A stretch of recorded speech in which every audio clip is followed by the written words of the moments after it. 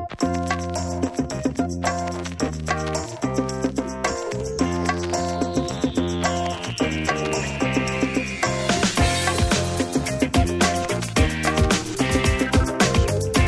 and gentlemen, good afternoon. Welcome to the Vegas Gang podcast for December 26, 2011. The Vegas Gang is a roundtable discussion show for issues related to casinos in Las Vegas, Macau, and the rest of the world.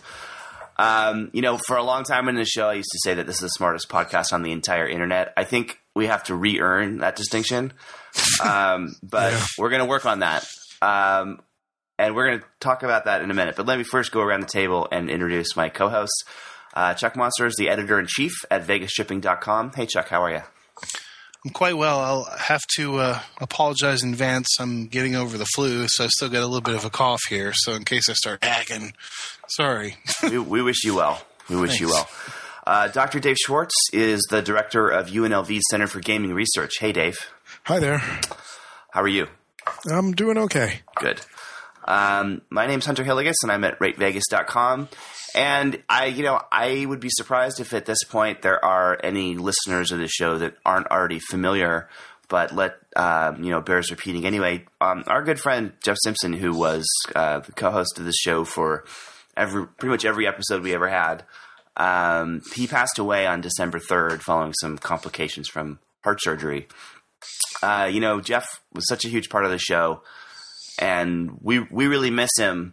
And sort of following on from that and trying to figure out, what do we do? How do we move forward? Do we move forward? What does the new world look like? Those have been some questions we've had to sort of answer and consider. And I don't know if all of those answers have presented themselves yet, but we're sort of trying to muddle through them. I think I could safely say that Jeff would not have wanted us to, throw up our hands in despair over this. I mean, I don't.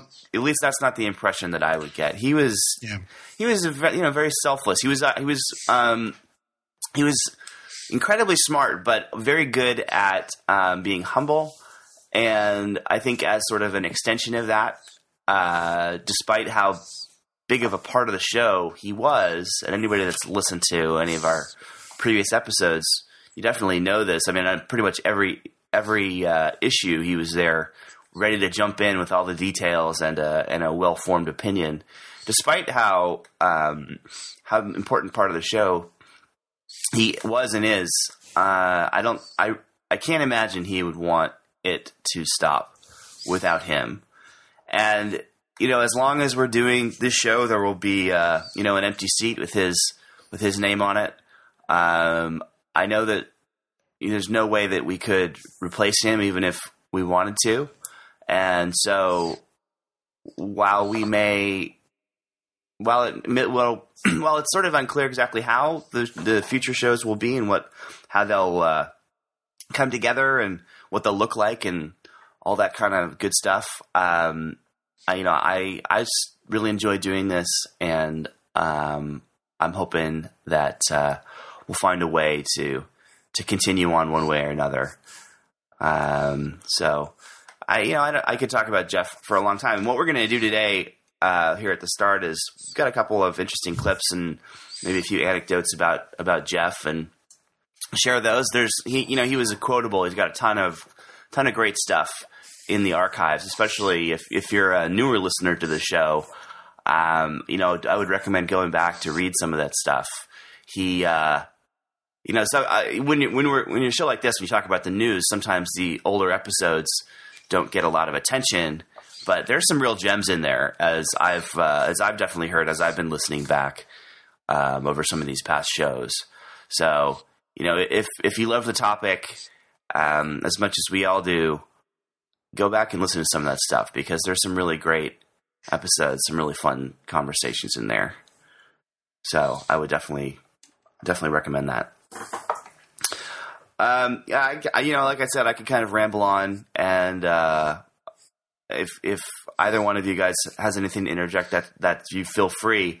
But if not, I would say, you can play some of these clips and talk about them a little bit, And then there's a couple of news stories that I'd like to talk about, sort of in our normal format. So we can just jump right in. Let's jump right in, buddy. All right. So this first clip, Chuck, is actually one you provided. It was from a show. When was that? 2009? February 2009. Yeah. Well, why don't you tell us? We'll set it up a little bit, and then I'll play the clip.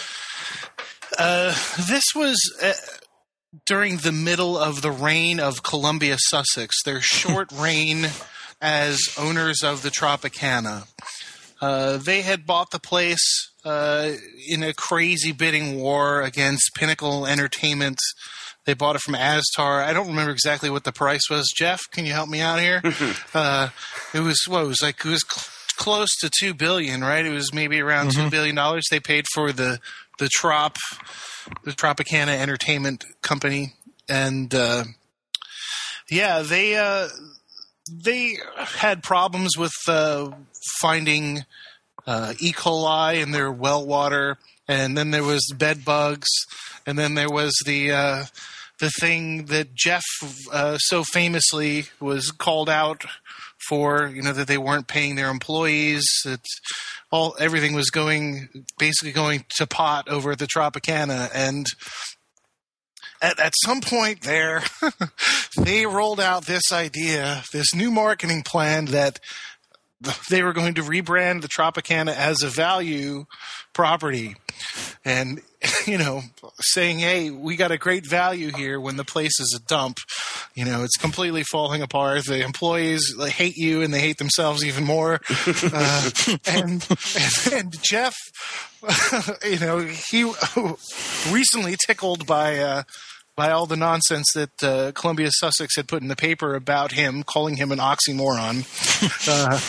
He laid in his own ideas about what the Tropicana's branding scheme should be, and this was in the history of the show. At this very moment was probably when I really fell in love with Jeff.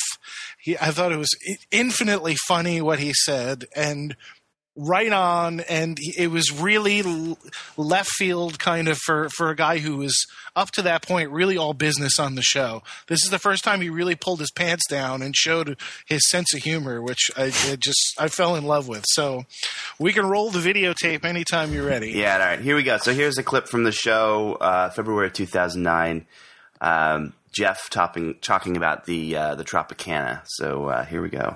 No, granted, I'm sure that they have to pay you to stay in their rooms. They'd have to pay you to eat their meals, and they'd have to guarantee blackjacks on every hand. Pretty much. When you have hotels in Prim letting people stay for free, I went around the Tropicana last weekend. It is not a handsome property. Particularly like the casino level. It has sort of like Coney Island, funky wooden, weird color paint on it. It's, on the exterior. The inside is still not clean. It is not a good-looking property. They don't have, they've had their shows canceled or stolen. If there could, and you hit the nail on the head, Hunter. How could they couldn't pick a worse time to try and sell the value proposition. I mean, maybe they could come up with like a haunted house theme or, some kind of, out there, marketing pitch, but it's just so tough to sell value when you already have great properties that are dramatically cutting prices. Well, and the story, I think the last remodel story about the Trop was that they plan to bring customers in by like installing a food court or something like that. I mean, this was a couple months ago. But, I mean, to me, it just shows this total like out to lunch mentality to some degree. Now, I realize that they don't have the greatest assets to work with here. But, I mean, in a food court, look across the street. New York has a food court. MGM MGM Grand, has sort of a higher price food court, but they have fast food in their their walkway retail area. Excalibur, I mean, I just, they can't be better than any of their neighbors. I mean, I guess they could spend a little bit of money and say, we're a little bigger than Hooters. Yeah, so that line at the end, right? It was we're a little bit bigger than Hooters. That's sort of classic. Yeah. Yeah. I also forgot to mention that was when Bellagio was charging $86 a night. It was at the bottom of the market with the economy and whatnot. So they had Tropicana was in dire straits, and to try and wallpaper that kind of bullshit, of course Jeff called them on it in an extremely hysterical, wonderful way. I think you're right, Chuck. That really kind of illustrated, in some ways, a transition for him. Because when he was at the newspaper, you can't really call people out like that in the same way. At least, he did do some editorial work there and wrote some editorials. But in a traditional newspaper story, you can't necessarily inject so much of your own opinion. And as he kind of grew more comfortable with this part of the medium, we got to see more of that, the personality come out, and more of those opinions without any holding back, which was always entertaining, right? I mean, it was incredibly great. And Columbia Sussex ended up being one of his great, arch nemeses. They come up again in another clip I'm going to play here. But I mean, there are other aspects of that too. I mean, he after they went after him, he definitely held a special place in his heart for putting them down whenever he got the opportunity. And it was not petty necessarily. It was well founded. These guys were clowns and made clowns. Yes, and made countless mistakes. And he was lucky enough to be able to be there to remind us all.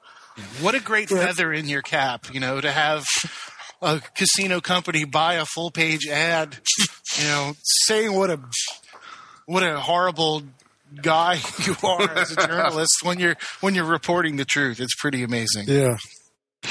Yeah, it's fantastic. If only I would love to rise to that level of notoriety. So one of his other constant targets was the media, and as he became more interested in other new forms of publishing like Twitter, he would, many mornings you'd wake up and see, you could tell when Jeff got up and started reading the Sun and RJ websites, right? Because there's this stream of links and being this person was lazy, or this person is right on, or this person's facts are wrong.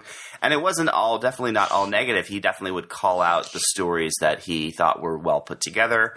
And, someone coming from that business, he had had some good insight into how the stories come together, and whether a reporter was just being lazy or whether or not it was, there's some other organizational issue with the paper or the editor on the story that, didn't care enough to move forward or didn't want to for some reason. I mean, there's all kinds of sort of backroom mechanics that go into what makes it into the newspaper, whether it's, from a reporter just not putting together a very good story to some other reason. So he had some great insight, and, you would wake up and you'd see these Twitter posts this is great, this is terrible. And they were always funny. And he, Jeff, as has been said several times in some of the blog posts that were written to memorialize him, he was not known for brevity. He loved to talk, and he loved to share his opinions, and so Twitter, you would think, wouldn't be a natural medium for him because it's limited to 140 characters. And yes, sometimes he did expand his thoughts into multiple tweets, but he really took to it, and it was amazing. I think he really enjoyed it. It was a way that he could communicate directly with the people that found his analysis valuable, and I can only imagine what else we would have seen from him along that front if this hadn't have happened. Because I think, as this technology changes and society changes around it, I think it's the changes that I think are happening are perfectly set up for a guy like Jeff and how he was positioning himself as an expert that is not afraid of technology and commands a loyal following of people. I mean, I think he was really well set for sort of the way that news is transforming, and it's really a shame that he's not going to get to participate in that, and that we're not going to get a chance to hear everything that he would have said. Yeah. But so I've got another clip here that I want to play, and this one's, I think, a little bit shorter. This is basically I was listening back to past episodes over the last couple of weeks, and this is sort of Jeff ranting on the media a little bit. We were talking about the deaths of Don Barden and William Pennington, who I think this sort of came up around the idea that their deaths hadn't been really covered significantly in the local media, and that right on cue, Jeff was ready to place some blame. So here's another clip, and you can hear it for yourself, kind perhaps. Yeah. All right. One thing that I would say, Hunter, you're absolutely right. Clearly, the people should have paid more attention to it. I'm going to blame the news media for that. I mean, the public's interest is pretty ephemeral, but the news media needed to be on those stories more than they were. It was a very lame effort by our print media. Heck, you can't pay attention to a casino, a prominent casino executive or two dying when you have the Billboard Music Awards coming up, the Sugar Factory's introducing a new lollipop, and there's one of the hottest DJs playing at a club on the Strip. Those are the kind of things that people are focusing on nowadays, and I would just say that's pathetic. I mean, that was a great example of Jeff kind of, when you got him started, he was like a big boulder rolling down a hill, right? You couldn't get him to stop. He would just sort of pick up steam, and he had a lot of criticism for the local media, and I think a lot of it deserved, and that's that's a broad brush to paint with, but I think that those two stories illustrated those were important events that didn't seem to be well covered, and it was obvious that Jeff disagreed with that, and wasn't afraid to share his opinion. Yeah, and the thing was, he was absolutely right. They should have covered those a little bit more. And I think it just speaks to the state of what's going on with the gaming coverage here. It's a business that we all know is not always the most forthcoming and really likes to manage the story and control the story. And I think it takes a certain kind of journalist to get through that. And, we definitely lost one of the few. Yeah. It's, one of the things that I've been thinking about over the past few weeks is sort of if we'll see another person like Jeff again, and how someone like him kind of comes together to be sort of the holistic being that he was, all of his different experiences. And, obviously you start with someone that's really quite intelligent. You add a bunch of life experiences. But I think one of the things, and this came up in talking to his friends and his family when we were participating in some of his memorial stuff, was, he really loved gambling. He really loved the gambling business. And that oftentimes seems to stand in contrast to some of the other newspaper reporters that I've seen. I some of them don't seem to enjoy it all that much, and I think it makes a big difference. It really comes through in the writing and the commentary, and I think especially those kinds of combinations of qualities, plus the sort of nexus, this twist of the system where he had the opportunity to get some training as a classical journalist. So he definitely learned, I think, the good parts of that job, the ways to build a story and the ways to, make sure you got your facts together, and a lot of that sort of classical training, the positive stuff. It's hard for me to imagine that the current environment, someone coming up today, it'll be different. You won't see the same kind of combination of characteristics that would lead you there. And that's not to say that there won't be great investigative, maybe there won't be, but there are definitely a lot of people doing a lot of good work, looking at the industry and writing about it. And I think, look at a site like yours, Chuck. I mean, it's sort of like the new model for a lot of that stuff, and it seems to be working quite well. And Dave, you wrote about Vegas Tripping in 7 and how Vegas Tripping has been first on a lot of breaking news, which is a very interesting shift. And, I think Jeff also would have been one of the first people to sort of champion that. He was a big fan of some of this disruptive new media stuff. But, it's interesting to see how the world has changed. And it's hard for me to imagine the same sort of primordial ooze coming together in a way that would create another person like Jeff in the same kind of capacity. I think you're right. You go, Dave. Yeah, I think you're right for a couple reasons. First of all, like you said, a lot of the folks covering gambling don't really like it very much. For a lot of folks in the media, Vegas is a top 50 market, but it's not a top 10 market, which is where you want to get to. So it's one stop along the way for a lot of folks. Mm-hmm. And, quite frankly, a lot of people who cover gambling, both from the journalism side and from the academic side, really just don't seem to like it, and they kind of look down on people who actually gamble. And it's funny because a lot of these same people, I think, are unduly deferential towards the people who run the casino companies. So on one hand, they kind of give them a spot of real privilege and, they've done such great work and so on and so forth. But the people who actually come here and spend their money and drive the whole system, they kind of look at them a little bit contemptuously. So that's one reason. The second reason, I think it's so hard to combine having that sense of judgment with having the actual inside access.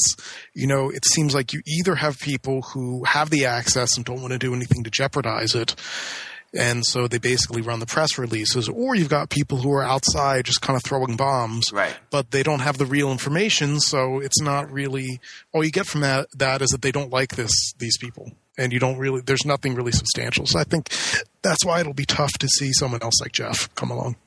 No, I think you're right. Chuck, did you have something you wanted to say? Yeah, Jeff was like a gray lady, New York Times style reporter, tenacious, willing to work hard to get the facts, to find a story and to make it happen. And he was at the Sun at the time that the industry, the news industry in general, transitioned from that type of reporting to, what they're doing now, which is more like a HuffPo, Silicon Alley insider kind of light, snarky-ish news with the two big arms of celebrity coverage wrapping it around it, and he was the guy who should have, if I were running the newspaper, I would have booted him upstairs. Right. Instead of going towards this nonsense that they're trying to publish now, is to drive the paper to still being a newspaper, a thing you can read, a thing you can, you want to have, you want to pay the $2 a week or so to have it delivered on your front door. And, within all of this, the commentary about Jeff saying, his critiques of the media also was very generous in his praise. Mm-hmm. He always called out like a great Howard Stutz article, always was saying what a good job Liz Benston was doing, and Rick Vallata as well, and as somebody who a couple times was on the receiving end of that praise, it's pretty fucking awesome to hear it from Jeff. Yeah. Yeah, totally agree. Even the interview we did with you, Hunter, when he said nice stuff about me, that was really nice to hear. And, he didn't have to do it, and it means a lot.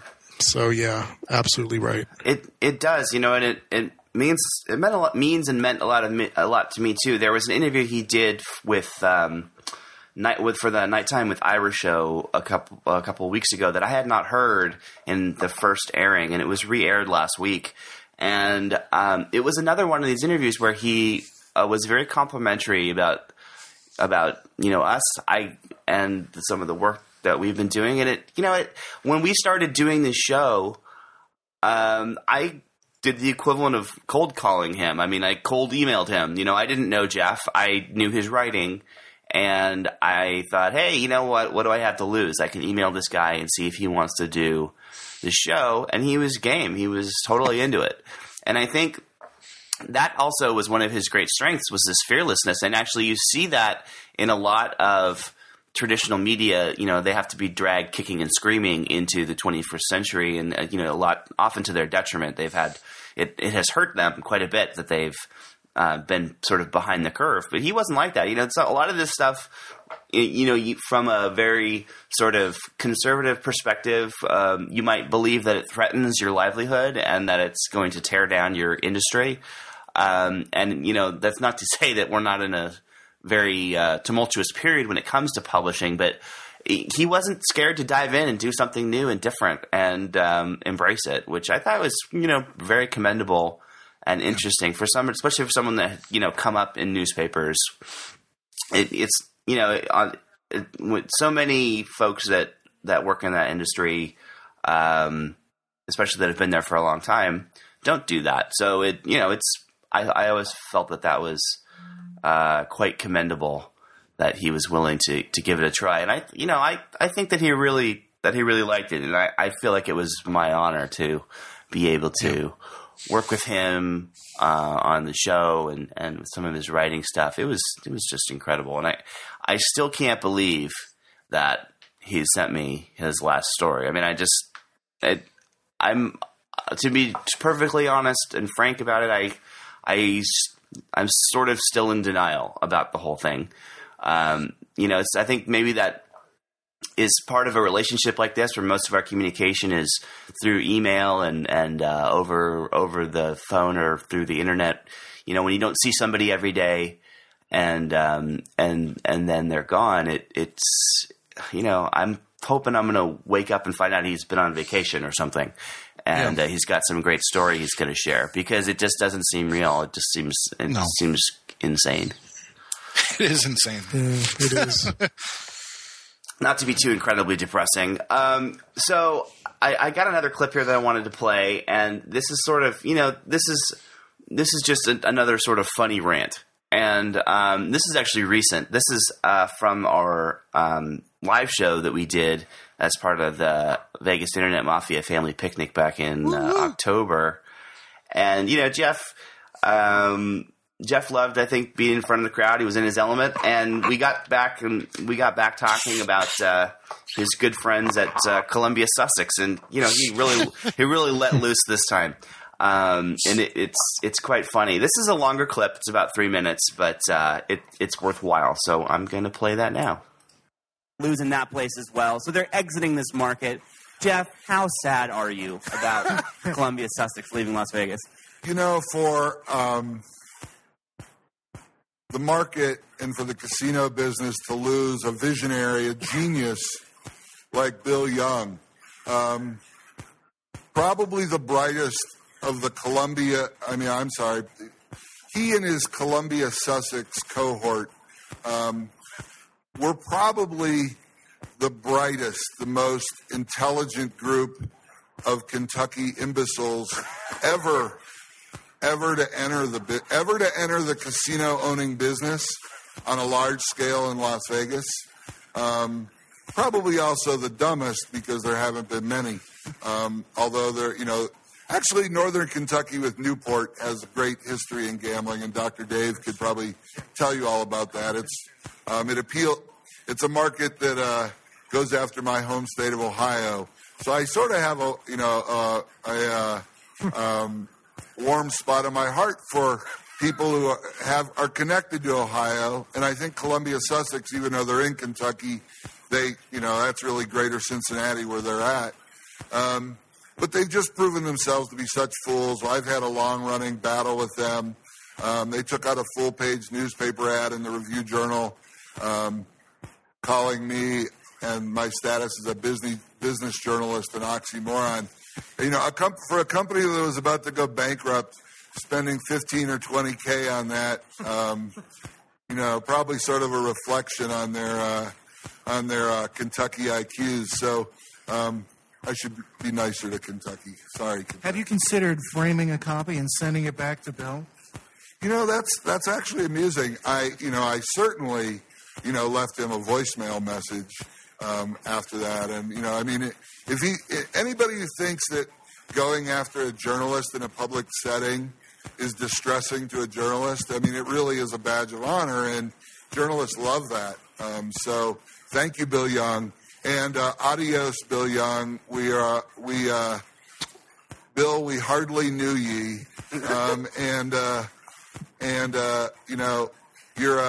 Your predecessors made out like bandits when you bought the property for ridiculously high the property and its sister properties for a ridiculously high price. You amused us with your insane idea to build a 10,000 room collection of crappy airport hotel quality hotel rooms and a cobbled together casino. You exited with your tail between your legs, and you're back to running moldy, carpet-smelling airport motels, gouging travelers around the nation. So, good to you, Bill Young in Columbia, Sussex. I hate you. Oh boy. Oh yeah. So that's like that rant. It's definitely escaped the vault. And I would just like to say the Vegas Gang has nothing against people from Kentucky. We love Kentucky. I'm sure that I've never been to Kentucky, but I'm sure it's wonderful. But yes, it definitely reflects on sort of the contempt he held the Columbia Sussex folks in after that incident, and seeing them being forced to exit the Las Vegas market due to what hard to say.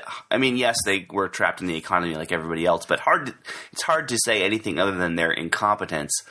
I think it definitely provided him a little bit of joy might be too strong of a word, but Schadenfreude, or however you pronounce that. Schadenfreude times 10. Yes, the German term. I think he really enjoyed that. So I guess what goes around comes around, as they say.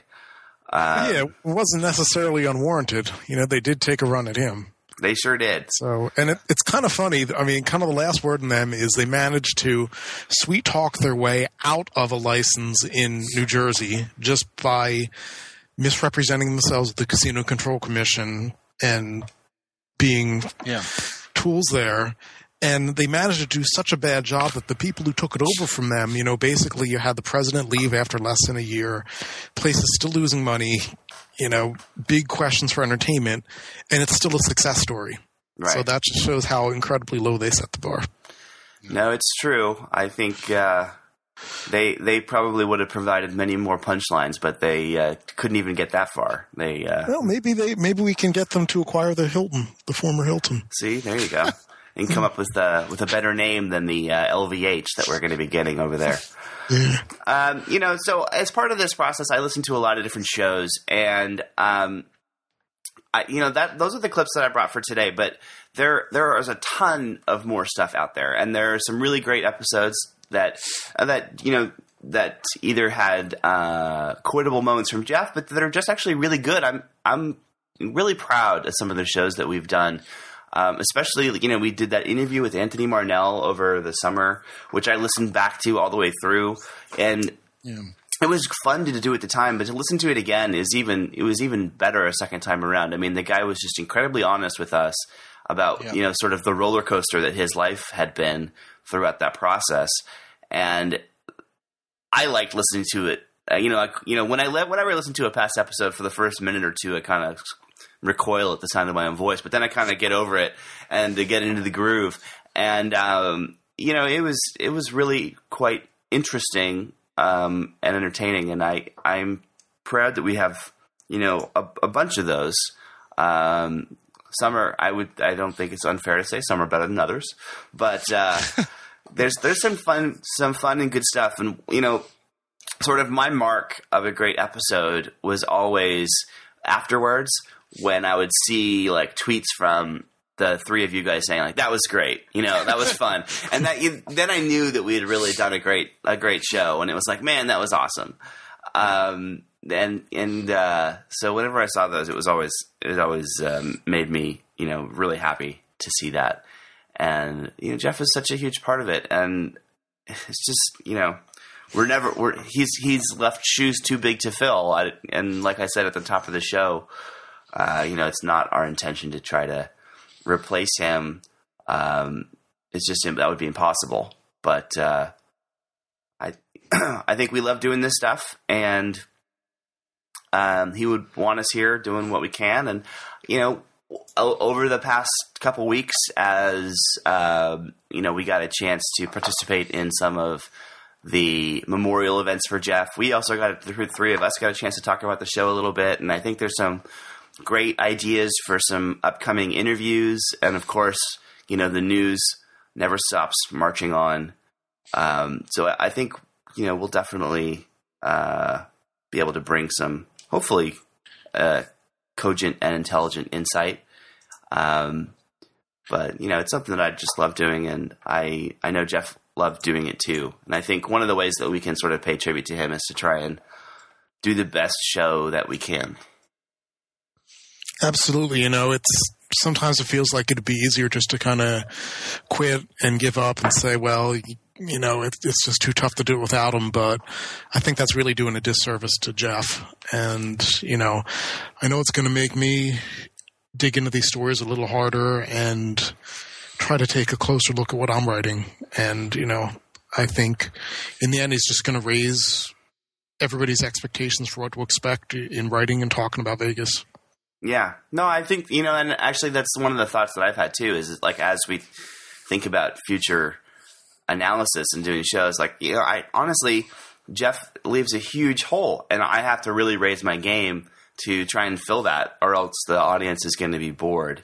And, I don't know if I can, but I love the challenge. And, I'll never know as much as Jeff did, but, I hope that we can continue to entertain some folks and, have a good time doing it at the same time.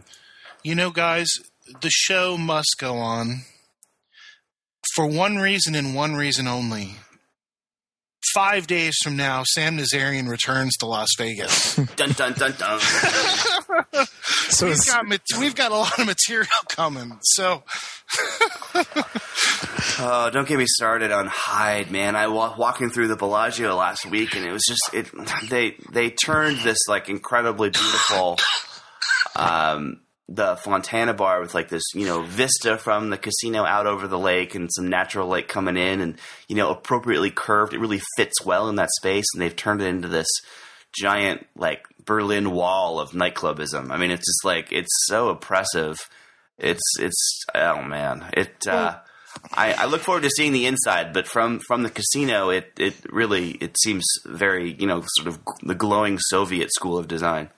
Yeah.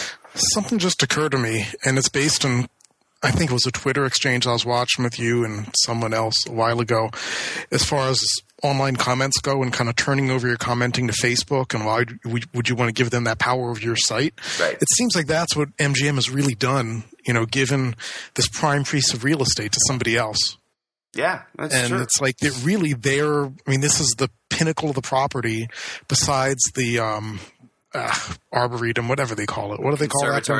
Conservatory. Besides a conservatory. I mean, that's it right there. So I think it says a lot about management when they're willing to give that and say, okay, you're in charge of this. We're not. It says we don't have an idea for that space. It says we couldn't do anything better, right? Because they have to give away a lot of the financial incentive to a third party to get them to do it. So, clearly, if they had a better idea that they thought was going to make money, they would have done that instead. But they threw up their hands and decided to outsource it. Now, I don't think that there's, outsourcing somebody to an expert can be a fruitful partnership. But, you are talking about a key element of that resort. I mean, it's one of the best pieces of real estate on the Strip, probably, right? That little section.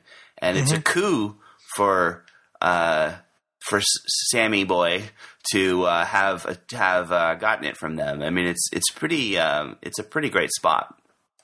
Yeah, I mean, what I don't get is that Randy Moore's not a dumb guy, and he's not a complacent guy either. You know, I've talked to him, and he really feels this sense of urgency about keeping the standards up at the Bellagio. And, you know, on his watch, he doesn't want to see that hotel move down in the MGM pecking order. So I would love to find out what's driving these discussions internally and know what the actual strategic plan is here for the property for the next 5 years. Corporate wide, though, MGM has never done nightlife on their own, right? They've outsourced it all, whether it be to, you know, Light Group or other entities. It never seems to be something that they have tried to take on themselves. So either they see their arrangement with these other operators as something that works, you know, it's something that doesn't require a lot of oversight.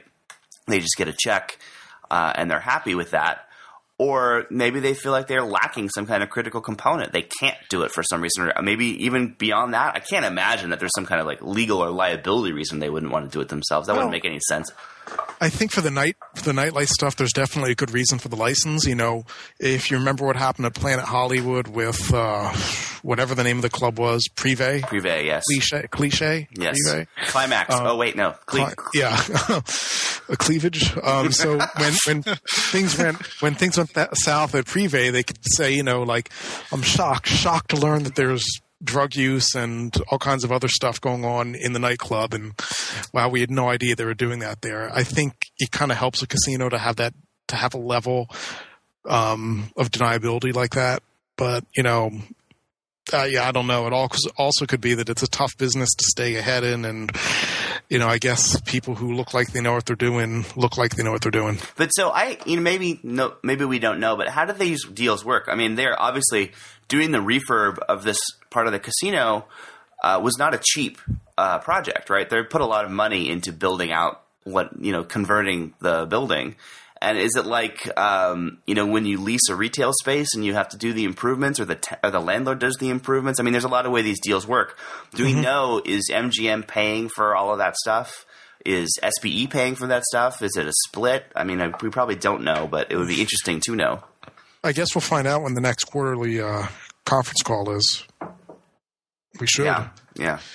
Well, I'm sure, this is – I've said since the beginning, I think this was baked into the Sahara closing, that they would toss the one club over to those guys, and then SPE is feeding people into the M Life as well, and back and forth and yada, yada, yada. And they have an agreement, just like you said, Hunter, the landlord is going to do part of this, and the lessee is going to do the other part of it. So basically what MGM is doing is they have a two-pronged attack. They're going to be Marriott and they're going to be Westfield. They're a landlord. They're just a mall, and they're booking space. They can bank that the bank and all these other joints are going to pay their whatever $1 million a month rent that they have to pay. Exactly, and take the risk. But here's the dumb part, and Jeff would say this too, is, his exact quote was that the money falls the fastest from the ceiling to the floor in the nightclub. There's no risk. There's no risk at all in a $500 bottle of vodka, but there's risk in a $500 hand of blackjack. So why would MGM take the risk in the casino and not take the risk in a no-risk environment?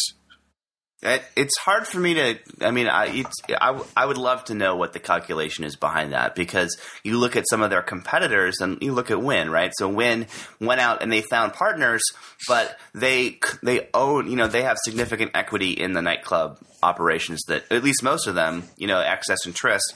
The deals for Surrender might be a little bit different, but they – it seems like Wynn as a company has sort of tried to follow this model in sort of the grander scheme, right, where a lot of other operators will four-wall shows or four-wall restaurants and basically, give them out to other operators. Wynn has always kind of wanted to own the whole box to try and make the most amount of money. It seems like that's worked well for them. Right? So, yeah, and if you look at places that do more of the four-walling stuff, they tend not to be as successful. I know the Riviera just did that with most of their outlets. You have uneven the sort of the economic incentives are misplaced. If your goal is to have like a totally awesome looking, well-run operation, when you've got all these different people that are sort of optimizing for their own well-being and not sort of the overall well-being, you get you get a situation where the place isn't maybe as spiffy or as nice or as well put together as it could be, right? Because there's just people are pulling in different directions. Yeah, I mean, that's what the stations people said about Coco's or Denny's or whoever they sublet their cafes to before they took them back. And another thing to kind of, I don't know, have the evidence against is that Planet Hollywood, all their restaurants except for the buffet are apparently not owned by Caesars Entertainment, which is, I was surprised to find out. Even the coffee shop isn't. So I guess it works for some people. Yeah, well, also, some of that may just be carryover from the previous. And it would be interesting to see as those, over time, if they decide to break some of those leases or, not renew them, or if they do renew them, it'll be interesting to see. I guess if the restaurants are working, they won't feel much pressure to change. But one of the topics I did want to talk about, we sort of touched on it briefly when we were talking about the Tropicana, was Tom McCartney, who was our guest on for Vegas Podcast-A-Palooza. Trey was a great guest, really fun guy, really got a good sense of humor. That's funny. Yeah, he went from running Tropicana to now being in sort of, I would sort of say de facto number 2 slot at Cosmopolitan. And this is a guy that has a lot of strip experience. Worked for MGM for a long time. He's been all around, worked at Planet Hollywood, worked at Tropicana. The couple of people that I know that have worked for him have nothing but great things to say about the guy. He's now at Cosmo, a place that has really struggled with their casino operations. They've got really strong numbers for their rooms and their food and beverage, but for the casino, it's really been a tough go for them. Is he the magic bullet? Is he the fixer that is going to, put them over the top? Or is there something else? Is there something else going on here? What do you guys think? I'm going to say yes, he's a fixer. I think this is just a gut thought, but I think Deutsche Bank called him in. I'm just guessing here. I have no inside information. I'm going to think they said we need to get some help in here. John's covering what he can, but he can't get this thing done. So they called in a guy who's proven to do it. He was part of a New York Resurgence, Luxor, their half redesign. He brought Planet Hollywood from the depths of a joke to being a place that people really liked, up to the acquisition. And he managed the Tropicana going from Nowheresville to, the corner of Somewheresville. Right. So I think Tom is the right guy. I think he's I don't expect him to be around for long. He's a jumper. He's going to stay there. He's going to fix some stuff. He's going to sort it out. He's going to get their marketing to stop being so hoo-ha, or to drop some of the hipster stuff and realize, we got a casino here too. We're not just selling scarves and Christmas sweaters. To bring the business in line with actual, straight up sensible business practices. Listening back to the show that we did with him, that guy is smart as a whip. He's got his bullet points memorized. He's a huge advocate of service culture, and not just, vacant eyes with a smile, which is what goes on at the Cosmopolitan now, but people who say yes and they treat you well and they really make sure your shit gets done. Right. The real dotting I's and the dotting of the T's, that's Tom McCartney, and I think he's going to do a great job there. Do you think that it's more likely that he is a temporary fixer or lining himself up for Unwin's job? Well, interesting. I don't think John Unwin's going to go anywhere unless they fire him. Right. And I don't think Tom wants to be anywhere forever. Because his history is he's a fixer and he leaves. Right. I don't foresee him stay. Maybe that's his ultimate goal, is he wanted to prove his experience with each of these successive success stories. Well, one thing that's interesting to look at, if you look at their relative experience, Unwin was at Caesars for a long time, but he was in hotel ops, right? He really came up as a hotel operator, not a casino executive, not a gaming operator, where McCartney has had operational authority over both sides of that in a bunch of different properties up and down the strip. So, he definitely is got more tenure when it comes to, running the gaming side of the business, not just making sure that, the turn down service happened on time. Right. Yeah. Well, I think push is going to come to shove when the folks at Deutsche Bank have to decide whether they're going to keep on emphasizing the brand and the hipster stuff, or they're going to try to get people in the casino playing slot machines. That's where we're going to see what happens.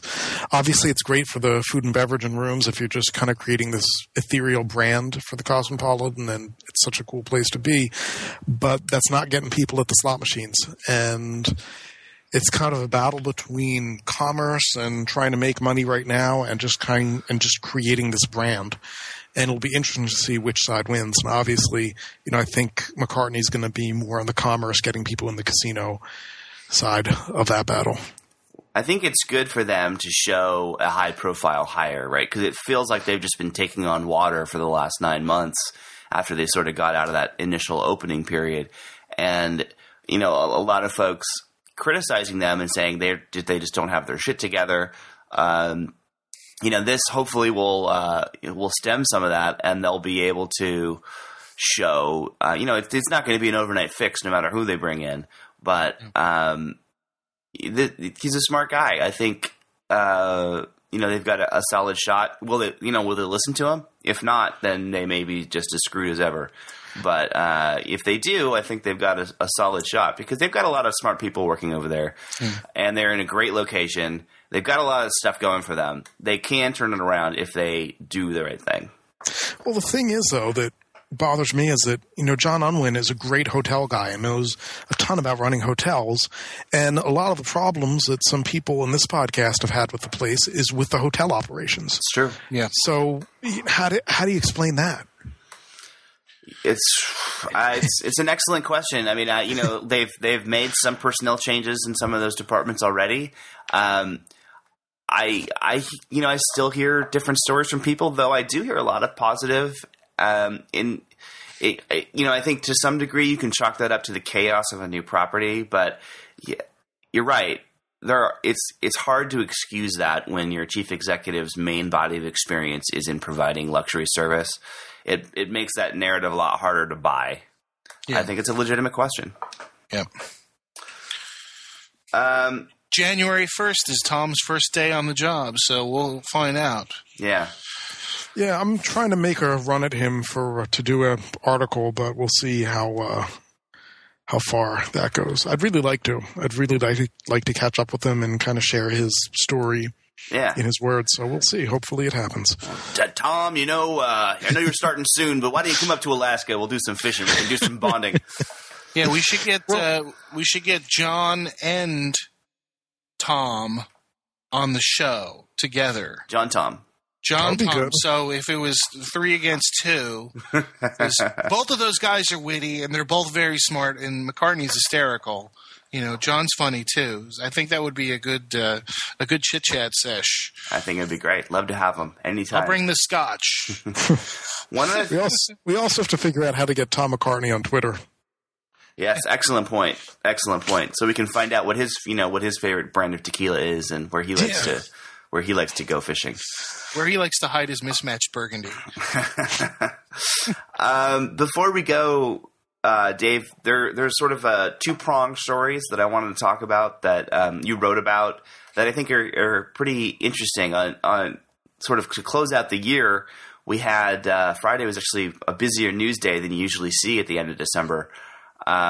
We had both the sort of the Nevada gaming apparatus coming through with their regulations for poker, and then we also had the United States Justice Department clarify some of their interpretation of the Wire Act, which both have significance, and especially with the Wire Act, Dave, you wrote an entire book about that topic. So they may not be completely intertwined, but I think they do have a little bit of crossover, and are both interesting topics.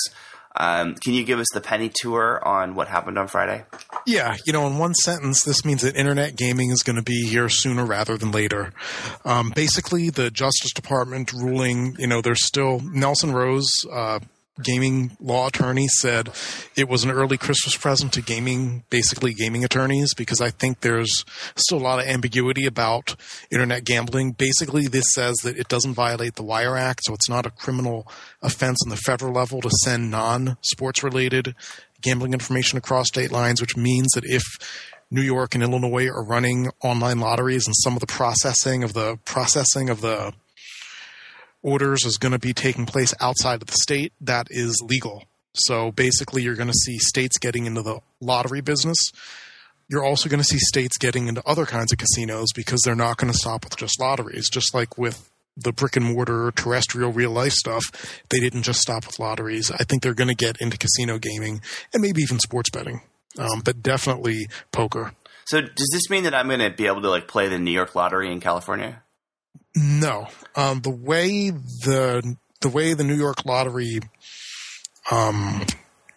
proposal, whatever you want to call it, is set up, basically they're in New York State, but it's just that in processing it, some of the material would be relayed out of state, so they were afraid it would violate the law. But basically, people in the state of New York can use their lottery ticket can use their computer to buy lottery tickets. I see. Which is kind of a baby step. Sure. Obviously, the next big step is you get the multi-state, Powerball, those people involved. Right. And pretty much, I think you have it on an opt-in basis from states. As long as they can verify that you're not in Utah or Hawaii or other states that don't want to participate, it shouldn't be a problem. And once they figure out the revenue share, that's what will probably happen. And as far as poker goes, does this mean we're going to see online poker offered to residents of states that support it? Like, I assume Nevada would be at the top of that list. Yeah, and this is a really big deal. And this is something, if I can borrow a page out of Jeff's book, I don't think really got the coverage it deserved in the newspaper. When this happened, it was kind of buried way down. I would have thought this would have been a big headline, top of the page, which is basically the Nevada Gaming Commission legalized online poker last Thursday, and created the framework for it.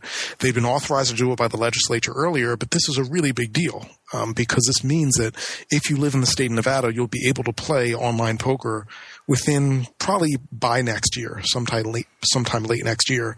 I did a couple things. I started doing a blog about it for Two-Way Hard 3, and then I said, well, I've got to do this need to understand this better, so I need like a really in-depth kind of Cliff Notes version of the regulation changes. So I ended up doing that for the UNLV Center for Gaming Research site. So it's basically, if you think the 6 pages is too long, maybe it's 5 pages is too long, keep in mind this is about 50 pages of regulation changes that I had to go through to get the 5-page version. And basically what it does is it sets up a class of gambling called interactive gaming and kind of specifies exactly how you get a license and what you have to do on your site to allow it. And I'm not going to say it's surprising, but there's some really interesting stuff in there. So definitely read the report if you're interested in that. So based on what they put through last week, are we going to see Nevada operators partner with existing poker providers? Are we going to see Nevada operators create their own poker sites that work within the state boundaries? What's your guess? It's going to be a little bit of both. I mean, you have some folks like Caesars and I believe it's BWin or maybe 888 or maybe both. I'm a little bit foggy on that right now, where they partner with somebody.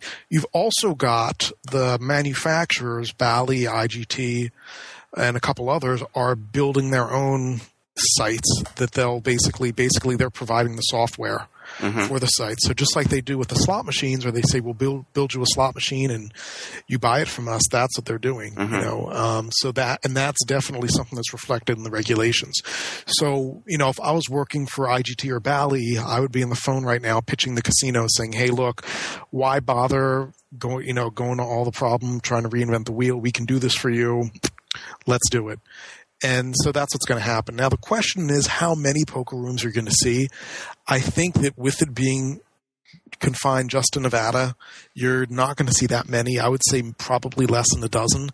I would be interested to see what the big companies like MGM and Caesars do, whether Caesars just consolidates with World Series of Poker, poker room, and what MGM does, how they brand theirs, or whether they would do a bunch of little ones.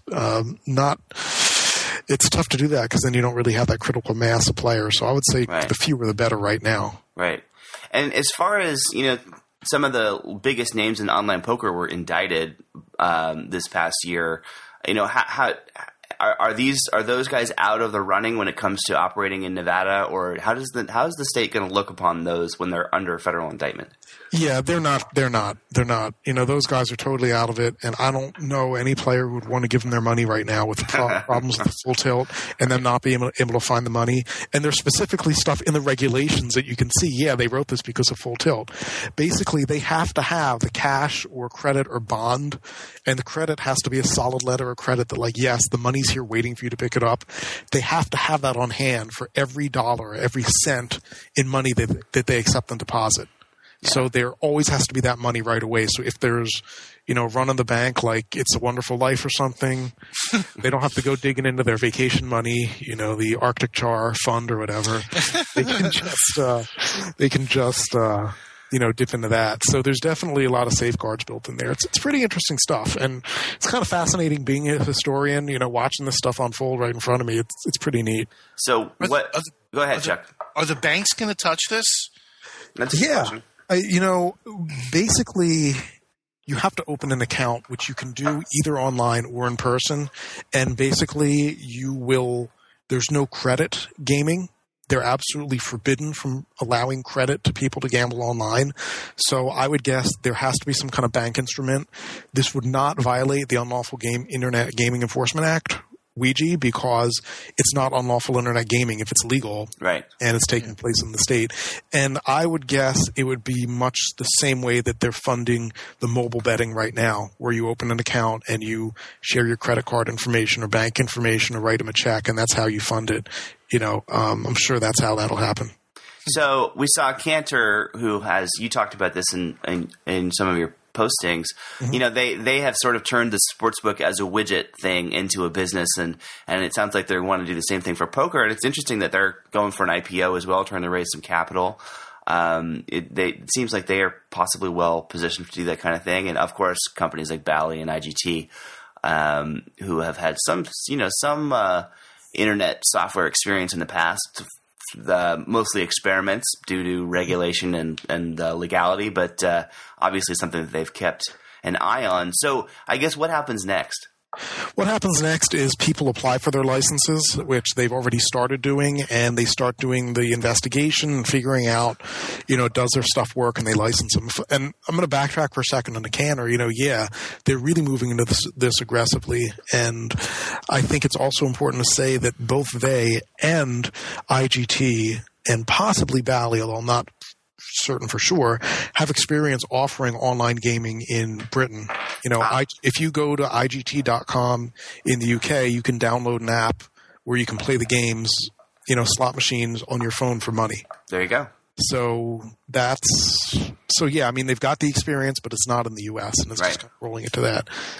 And there's all kinds of other interesting questions about what this would do to the terrestrial poker. And, basically I think there's enough people who would not want to have to go down there to play that they'd be able to do it. One question I'm not sure of from the regulations is whether you're allowed to play in more than one room at the same time. I believe you are. It only says that you can't have more than one seat at the same table. Uh-huh. And since it doesn't say other tables, I think you are allowed. So if you're a professional poker player and you can grind out a certain amount of money per hour at one table, you definitely would be doing that. And play a bunch, right? Sure. Well, yeah. I mean, I can see why they don't want you playing at more than once at the same table for cheating reasons. Yeah. This is really interesting, and I agree. This seemed like such a huge deal to me that we're seeing this change. I mean, I would have, it seems to be picking up more steam than I would have guessed. It seems like it's really on. It's really moving forward now, and it got some coverage, but not as much as I would have expected. It seems like a pretty big deal to me. I don't know, Chuck. What do you think? If you could do internet poker California legally, would you be sitting on front of the computer playing all day? I used to back in the poker craze thing. I used to play on Poker Room, which is, I think, out of the Netherlands or something. It was the only one that worked on a Mac. And, I played for a while. I won a bunch of money, and then I got sloppy and lost it, and I kind of stopped playing it. I just lost interest in it. So, but that being said, if anybody from MGM is listening, I have the perfect name for your online poker site. Flush.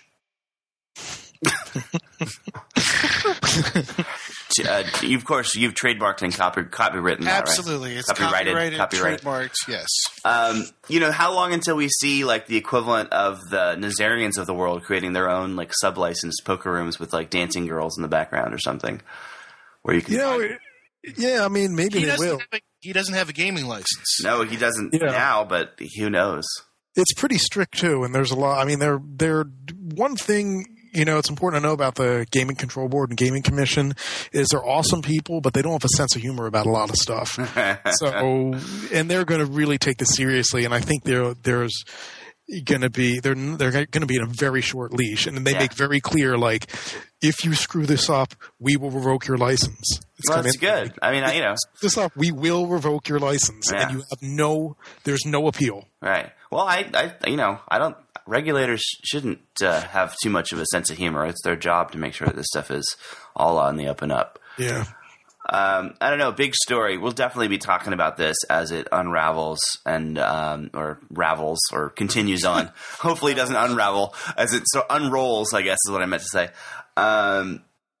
So I think that's it for today. We usually do a Sure Bet segment where we kind of recommend stuff. I didn't warn you guys. I don't know if you have anything. I do have one thing I wanted to recommend that I will definitely share. And if you guys have anything you want to throw in, feel free. But one thing that is a 2-part interview that Dave did with Paul Steelman, architect. Great stuff. The second part just came up. And if you're a casino nerd, it is like, a dream come true. If you like some of the interviews we've done in the past with people like, Roger Thomas or, Doretta Butler, it's right up that alley. I mean, it's a lot of sort of hardcore, casino nerdery. And, I highly recommend listening to both parts of that interview. It's just really good stuff. So if you haven't heard it already, I would definitely recommend checking that out. And unless you guys have anything else, I think we're done for the day. I got something. Oh, go ahead. I got a couple things. Okay. First of all, I want to continue my FU from last time. FU Dave Zizzle. Dave Wherever Zizzle. you are, you're still getting FU'd. Good. And let's see. I've got 2 Sure Bets. It was announced last night. Van Halen is going on tour in 2012. I saw them 2 years ago with David Lee Roth, and it was fracking amazing. And they're going to put out a new album, so it's like 1984 all over again, and it's going to be great. So Sure Bet number 1 is Van Halen next year is going to be awesome, and I'm going to be there, and I hope you're there too. And the other one is, now this is stupid. It's actually a 3-parter. 3 good apps that I like for the iPad. Okay. Number 1 is the Domino's Pizza app. I ordered a pizza from my bed. And the guy came and knocked right on the door. All I had to do was walk 6 feet to get a pizza, and I used the app to pick all my toppings, and it showed up at my house within 15 minutes. It was amazing. So the Domino's Pizza app is pretty kick-ass. The second one is if you have the DirecTV, they just launched a new app that kicks ass too. You use it as like a remote control. You can stream stuff. You can watch TV in the other room, while somebody else is watching the actual TV. It's pretty freaking cool. And the other one, the last, is another app called Houzz. How do you spell that? Houzz. Okay. Houzz. It's kind of like interior design porn. So they have like 300,000 photos of interiors designed by people or architects or professionals and amateurs, and they're set apart by category. So let's say you have a house and you want to figure out what to do with a bathroom. You can just kind of do this thing in, and you say bathroom, and well, where do you live? Do you live in the Northeast? Because different designs work for different places, right? Northeast, Southwest, kind of your region, and then it'll show you a whole bunch of things and like all sorts of really groovy ideas of how to decorate and design like interior spaces. So if you really get off on interior design photos as I do, this thing is hours of jizztastic fun. Then that's my 9 sure bets. Nice. 999. Yes. Totally dig it. Awesome. Wrong pizza company. That's right. I saw that Van Halen tour in Vegas also a couple years ago. It was great. Totally recommended. Lots of fun. Dave, I'm springing this on you. Do you got anything to share? Yeah, I mean, the only thing I can really think about is telling people to go back and read some of the stuff that Jeff wrote and just kind of appreciate his legacy. That's kind of what I'll recommend. You'll definitely get something out of it. Good. I agree. Yes. We'll link all of this stuff up when the show goes up.